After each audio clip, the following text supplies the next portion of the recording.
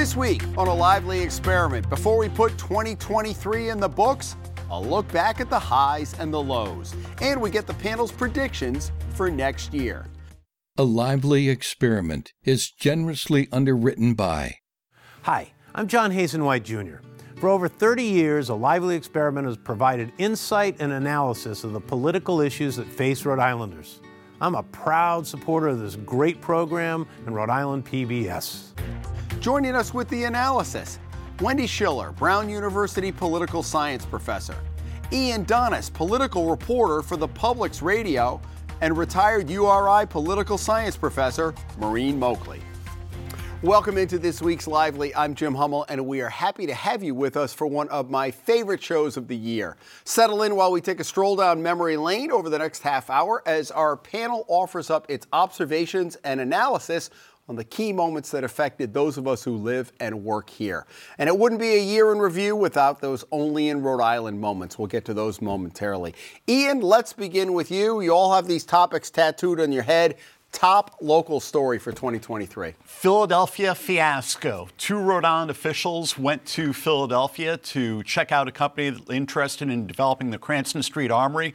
One of the officials in particular was accused of behaving badly in a harassing and inappropriate manner. He left his state job. Rhode Island got a ton of bad publicity from it. It was a black eye for the state, and it's my top Rhode Island story of the year. I also think the corollary to that was there was kind of an open records fight because Peter Nerona ruled that email, which really kind of gave us all the details about it, the governor wasn't inclined to release that. Excellent point. Shows another, kind of subtext of the conflicts we've seen between Attorney General Nerona and Governor McKee, and Attorney General Nerona did come out on the side of the public interest in that, and we got a lot of the important information about what is said to have happened. Maureen, what do you have for the top local story? Mine is the CD1 race. I think we had a lot of publicity about that. I think, there was a lot of coverage, a lot of interest. And the result was really interesting in that we had the first African-American elected to the Congress. And it was interesting because he carried all but 3 of the cities and towns. So I think there was an interesting dynamic as far as the primary was concerned. And I also think that I think it's very interesting. It was always a very interesting story, and I'm happy to say that we have an African American as part of our contingent. Yeah, and I also think if it had been Aaron Regenberg or Sabina Matos, people might be lining up to run now. It'll be interesting to see if there's any opposition to Gabe Amo in the next cycle. Yep. Wendy, what do you have for top local story? Well, I actually thought that the election of Gabe Amo was the top story, the first person of color to be in the Rhode Island delegation. But there's a lot of subtext that's important nationally for that story going to 24, which is the defeat of a very progressive candidate, Aaron Regenberg, and also a woman of color, who was considered to be more moderate, and then, of course, Sandra Cano as well. So it shows you that the Latino voting bloc and set of candidates is not monolithic at all. It's important for the Democrats to keep in mind, and the Republicans in 2024, and that women still, can really zero each other out. In other words, that, when multiple capable women run in a race, and then maybe one or 2 men, the women don't share the spoils. In other words, they have a harder time winning. So I think there are lessons for particularly the Democratic Party going into primary season for 24 to take from that CD1 race. But let's face it, it was really the signature gathering controversy that undermined Sabina Matos' campaign. She might have run a lot stronger had that not happened, and that really severely damaged her campaign. And maybe Aaron Regenberg getting endorsed by Bernie Sanders and AOC,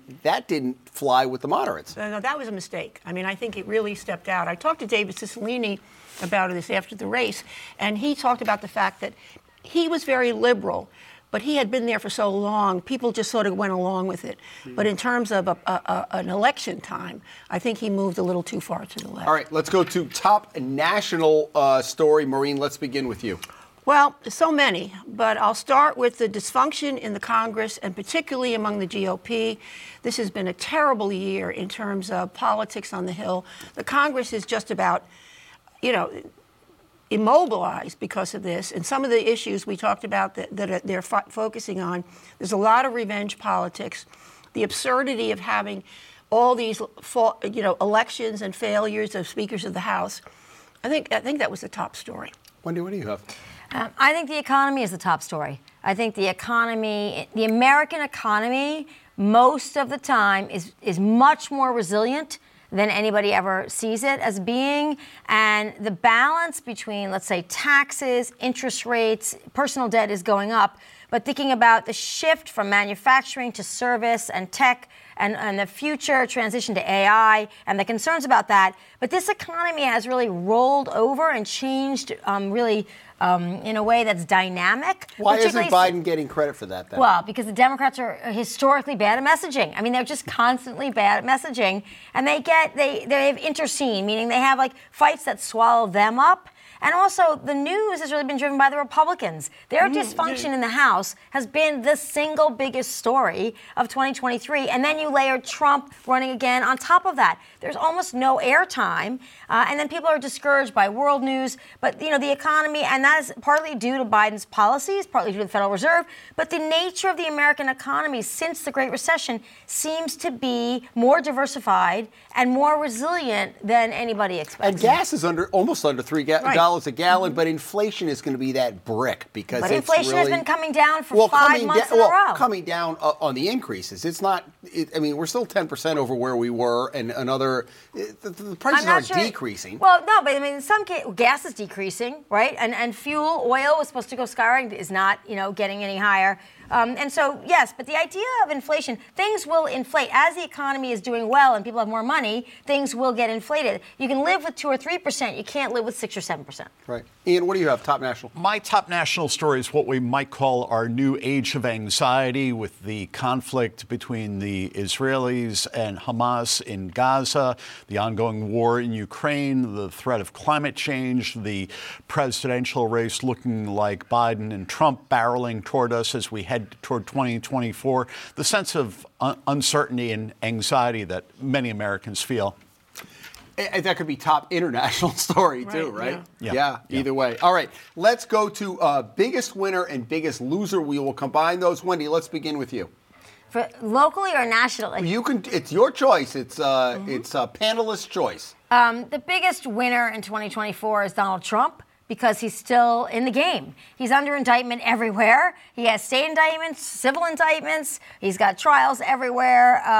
And he is still able to rally some portion of his party and resist all other sort of obstacles in his way. He hasn't secured the nomination yet. He's not the nominee yet. But that he is still in the mix is really, sort of stunning. Well, he's painted himself as the martyr, hasn't he? I'm taking all these burdens on for you.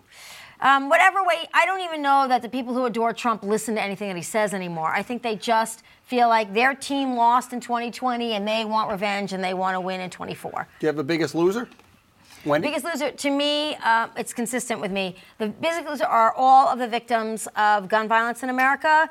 We had the highest rate of children killed by gun that we, in terms of data recording, that we've had in a very long time. We continue to have really horrific mass shootings. I think why we live this way is perpetually my question, because we all lose when we have this kind of unrestricted access to weapons of war. Biggest winner, biggest loser? My biggest winner is Gabe Amo. When 2023 began, no one could really expect that David Cicilline would follow Jim Langevin in leaving Congress. There was a huge field of Democrats who tried to succeed Cicilline. There were questions about whether Amo would be able to get enough name recognition and convey his message enough to win. But he had a very decisive win considering the size of the field, and he's seen as having a very bright future in politics for many years to come, so he's my big winner. My loser is Elon Musk. Musk has done some brilliant things with satellites and rockets, but he just can't get out of his own way. He has a huge chip on his shoulder from when he was picked on as a kid. He has severely devalued my favorite social media platform, X, formerly known as Twitter, and he's running it into the ground to the detriment of public information and many people who find real value in using it. He should just be able to have a little more self-awareness heading into 2024. Biggest winner, biggest loser, Maureen? Well, obviously Gabe Hummel was the biggest winner, but beside that, the firemen. The firemen here, the firemen's contract, the disability contract. I mean, they always win. And it's presumed now that if you have high blood pressure, then that can lead to a disability pension, no matter any other factors. Right, exactly. And I think, unfortunately, McKee signed that bill, and it's going to reverberate in terms of cities and towns. But beyond Gabe Hummel, I would say that the biggest winner were the firemen that I could think of. The biggest loser, I had Aaron Regenberg, and I mean this in a sympathetic way, because he was a really talented guy. He was a good representative. He moved too far to the left. But, he was a capable leader, and I wish him well. But unfortunately, it was a big loss. Do you think he wakes up the day after the primary and after Sabina Matos shot herself in the foot, he was the presumed front runner. And Amo even positioned himself, I'm number 2, which gave people, hey, I'm within striking distance. Do you think he replays that in his mind? Like, what went wrong? I'm sure. I mean, I think we said it, bringing Bernie Sanders in. And as I said, David Cicilline said to me that when you're in a campaign like that, you can't be as liberal. Once you get in there and you have some constituent service under your belt in a couple of years, then you can go off. But as far as the campaign was concerned, I think he made a big mistake, and I think it's unfortunate. But there's a likability factor. Gabe Hummel is a very likable guy. Yeah, and true. he also did a tremendous amount of basic retail politics, really everywhere all the time. And I think Aaron Regenberg, people thought, he jumped the line, he sort of got out there too quickly. And being liberal, but also I think it was time, Rhode Island is a very diverse state, and Providence in particular has become much more diverse in terms of different ethnic and nationalities. And people thought it's time not to have an all-white delegation to Congress. It doesn't represent the state anymore. So, I think African-American and moderate. African-American or Latino or, whatever it is, there was a momentum for that, and he took advantage of it. I think Final that's thought? true. Okay. I think it's true. Only in Rhode Island moment. We promised, let's deliver. What do you have, Ian?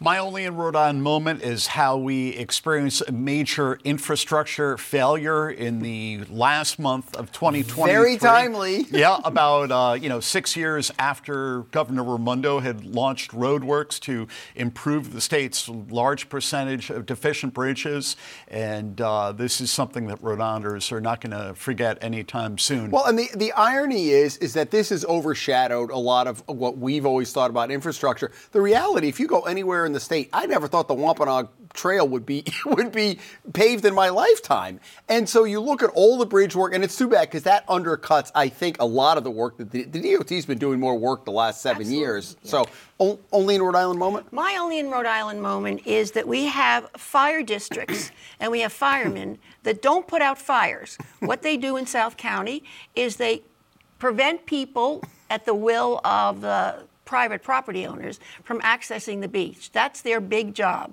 And that, I think, is definitely an only in Rhode Island story. The other one I just have to mention is this year, Frank Caprio lit the lights on the big blue bug. There you go. Okay. That's no greater honor. Maureen, have they ever asked you? That's like, I've always said, you haven't made it in this state unless Charlie Hall does a cartoon on you or you featured in your local paper. And maybe the big blue bug is the third one. Wendy, what do you have? Only in Rhode Island moment. Well, I mean, I had a couple of different ones. One, I did think that the primary for CD1 with so many people running, I mean, there's some states that have that, but there were so many qualified people running. What, 17, 12? Yeah, there were so many, and I thought that seems only in Rhode Island because it's such a small state. But I also thought that in terms of beach access, you have lawsuits in California, but you don't usually have fist fights or hitting people with umbrellas or intimidating people. Or fire districts. Right. I mean, you're having a conflict over a family sitting on the beach in front of your house. I mean, that is a very Rhode Island thing, and I thought that whole conflict was unfortunate, and I just think that's Rhode Island. And we had a super rainy summer, and I feel like Rhode Islanders were extra cranky going into that primary because it had rained all summer. Now, for no other reason, but because it had rained all summer. Yeah, if we're going to put up with the winters, we might as well have a good summer. Yeah. The other thing about a congressional district, too, it literally is only in Rhode Island can you win with 15,000 votes and spend under $1 million to get a congressional seat. So, all right, this is the time we like. We're racking up the tape. We're going to go back and look at the predictions for this year, for 2023. We'll see how our panel did, and then we'll get their predictions for 2024. Professor Moakley, we're going to begin with you. Let's roll the tape on Maureen's prediction. All what right. do you have for 2023? Okay, I think Trump is going down. I think he's going to be indicted. That's my feel there. Trumpism may stay in the form of Ron DeSantis in Florida, but I think he's going to lose. I don't think he's going to be the nominee. And conversely, for Biden, I think he's going to be remembered very well for his presidency. However, I predict he's not going to run again. I predict he doesn't want to be a lame duck. He doesn't want to start too early, but I think in the end he's going to bow out. It's a delicate balance because if you say now I'm not running, then are you a lame duck? But then if you get out too late, then it doesn't allow the Democrat. I mean, that's a tough call. It's a tough call, but I think he's not going to run. I'll predict he's not going to run. Okay, so a mixed prediction there, and the question is, do you really think Biden is still going to run? I know we're getting closer, but some people still have doubts. I don't know. They may have doubts, but I think he's going to run. It's too late for him to get out. He's really already committed, and he really is now. He's changed his campaign. He's going after Trump very aggressively. So I think he's in the race, definitely. What do you have prediction for 2024? My prediction for 2024 at the local level is we're going to have a good year. I think we're going to be fiscally sound. I think there's going to be some prosperity. And I also think, thanks to our federal and our state legislature, that we're going to have some good policy options and some good politics going on. We have in Rhode Island the least polarized state legislature in the country. And I think with Shekarchi at the wheel, I think it's going to be a good year as far as policy is concerned, and I think it's going to be a good year as far as prosperity. At the international level, it's going to be a crisis of multi-proportions as far as the war in Israel and Hamas, as far as the fighting with the Russians and the war in Ukraine, and the problems on the border. Biden's got to get an immigration deal. But I really think those kinds of things are going to be really serious and important. All right. Let's go to Wendy's prediction for 2023. Roll it. My prediction for 2023. First of all, the economy. We will have a mild recession, if at all. I think the economy will remain resilient. Unemployment will stay low, and I think we will weather whatever storm people thought were coming. I don't think it's going to materialize. At the national level, politically, the Republicans in the House of Representatives will overreach. Speaker McCarthy will owe his right-wing flank a lot. They're going to want to go after Hunter Biden. They're going to want to have to go in the Biden administration. Meanwhile, in the Senate, which will be controlled by the Democrats, President Biden will see the rest of his judicial nominees confirmed in the federal court system, and he will overtake Donald Trump in how many judges he gets confirmed in the next year. At the state level, I think the state will appeal the truck toll case, but I think they'll lose in court, and they'll have to revisit this issue in the legislature and expand tolls to all trucks if they want to continue to fund infrastructure in Rhode Island. So, Wendy, you mostly got that right. The truck tolls we still don't know. We've talked about this on the show. The federal judges. What's the tally now? So Biden had fallen slightly behind Donald Trump, and this also has to do with vacancies. You know, we have vacancies at the district court level, the appeals court level, and of course the Supreme Court level. So Biden had fallen behind, but now in the last couple of weeks, the Senate confirmed more of Biden's judicial nominees. So he is doing certainly almost quite as well as Trump, and probably will. He's got a whole nother year left. So I think that he will exceed Trump. I'm still, going for that prediction. And I think the Senate has learned with Tommy Tuberville, the senator from Alabama, blocking military promotions for 10 months, and there were 400 of those promotions. I think the appetite for having these things stalled continuously, I think it's getting less and less in the Senate. And the Biden administration may have to nominate people who are more moderate, but I think it's getting less and less because a lot of people are running in 2024. They want to look like they're doing something. And the Great Recession that never came. the recession that never came. What do you think about this? So let's dovetail into 24. What do you think about I think the biggest cost to the Biden administration is not capitalizing on the fact that this country did not go into a recession this year and that nobody's predicting it. I think for Rhode Island, going into just the future for Rhode Island, I think the housing crisis that Sakarchi's trying to address, coupled with the fact that there's almost no inventory and the prices are skyrocketing everywhere, really could be calamitous for Rhode Island because we want to attract newer people to come here and young people. There's not enough housing downtown yet. There's a lot of potential, but that's not going to come to fruition for 5 years. We don't have any place for people to come and live and afford to live who want to come work here and repopulate our downtown among other places in the state. Do you have a prediction for 2024? Prediction. I predict, going out on a limb here, I predict that Kamala Harris will not be the candidate alongside Joe Biden for president in 2024. Really? She'll stay vice president.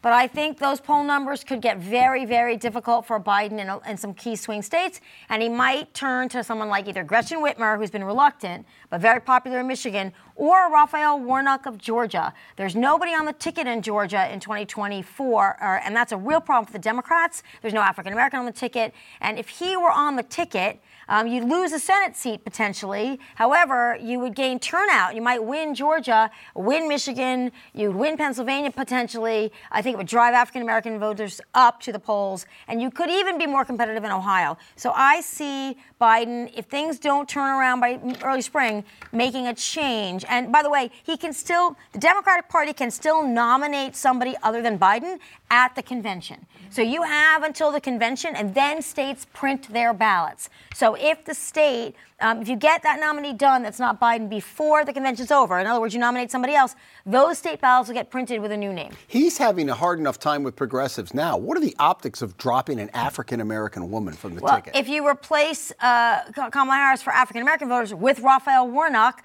who's compelling, can win other states, is very progressive, I don't think you suffer at all. You want a word on that? I disagree there. I mean, I think she checks all those boxes, and it's very interesting to me that her profile has changed. They're pushing her out there. She's going on all the foreign trips. She's the one that's there.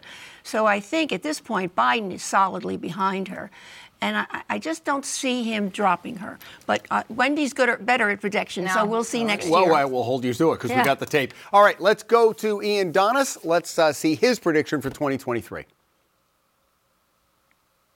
In terms of looking at next year, even with the repudiation of the merger between Lifespan and Care New England, we see how they are continuing to work more closely together with Brown University. On a related note, I think the Jewelry District will continue to become a more desirable neighborhood. Is this your prediction for 2023? It is. All right, just want to make sure we have you on the record. It is. As Brown continues to expand there, the Providence City Council will move in a more progressive direction with a lot of turnover. And I think we'll see more communities use more of these kind of speed cameras and plate readers as a way to enhance their revenue. That's a full plate. See, if you have more, you have a chance. Actually, you have a chance to be right or wrong, depending on which way. Check, check, check. That was good. That's going to be hard to replicate, and I'm not going to go out on a limb with my first prediction, but 2024 will feature legislative elections in Rhode Island. I think the partisan makeup of the General Assembly will remain much as it is now, with Republicans holding only 9 of 113 seats between the House and the Senate. I think the national GOP has been kind of a drag on the fortunes of Republicans here in Rhode Island, and I don't see that changing anytime soon. One other prediction. I think the state is very slowly starting to come to terms with some of the long-term challenges it faces in terms of health care and hospitals. Attorney General Peter Nerona has been banging a drum on that.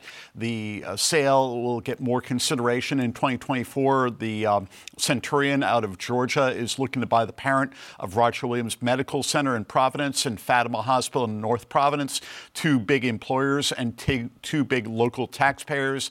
and they are getting starved for money right now by their current owner. So I think you will start to see state officials pay some more attention to this, with the Rhode Island Foundation doing a study on possible solutions to some of Rhode Island's long-term health challenges. All right. You may notice that one of our longtime panelists with year-ender Dave Lehman is not joining us. He is traveling and with his family. So we wanted to go back and look at his prediction from last year, and then we can talk about him because he's not here. We'll talk about him instead of to him. Here's Dave's prediction.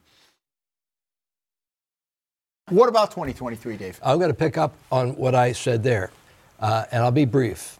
I think, and people think I'm crazy for predicting this, I think within this year, 2023, Donald Trump is going to be criminally charged. He won't go to trial by then, but he'll probably get nailed because of the secret documents that he took out of the White House. But I think this will be the year he is going to be charged. And how do you think that affects his campaign? Because he's announced already that he's running for president. And that's going to be a problem for the Justice Department because they don't want to look like they're being political. But I'll tell you what, I think bringing in this new special counsel, they're on a track to move forward on this. And I think you might even see him charged within the next month or so.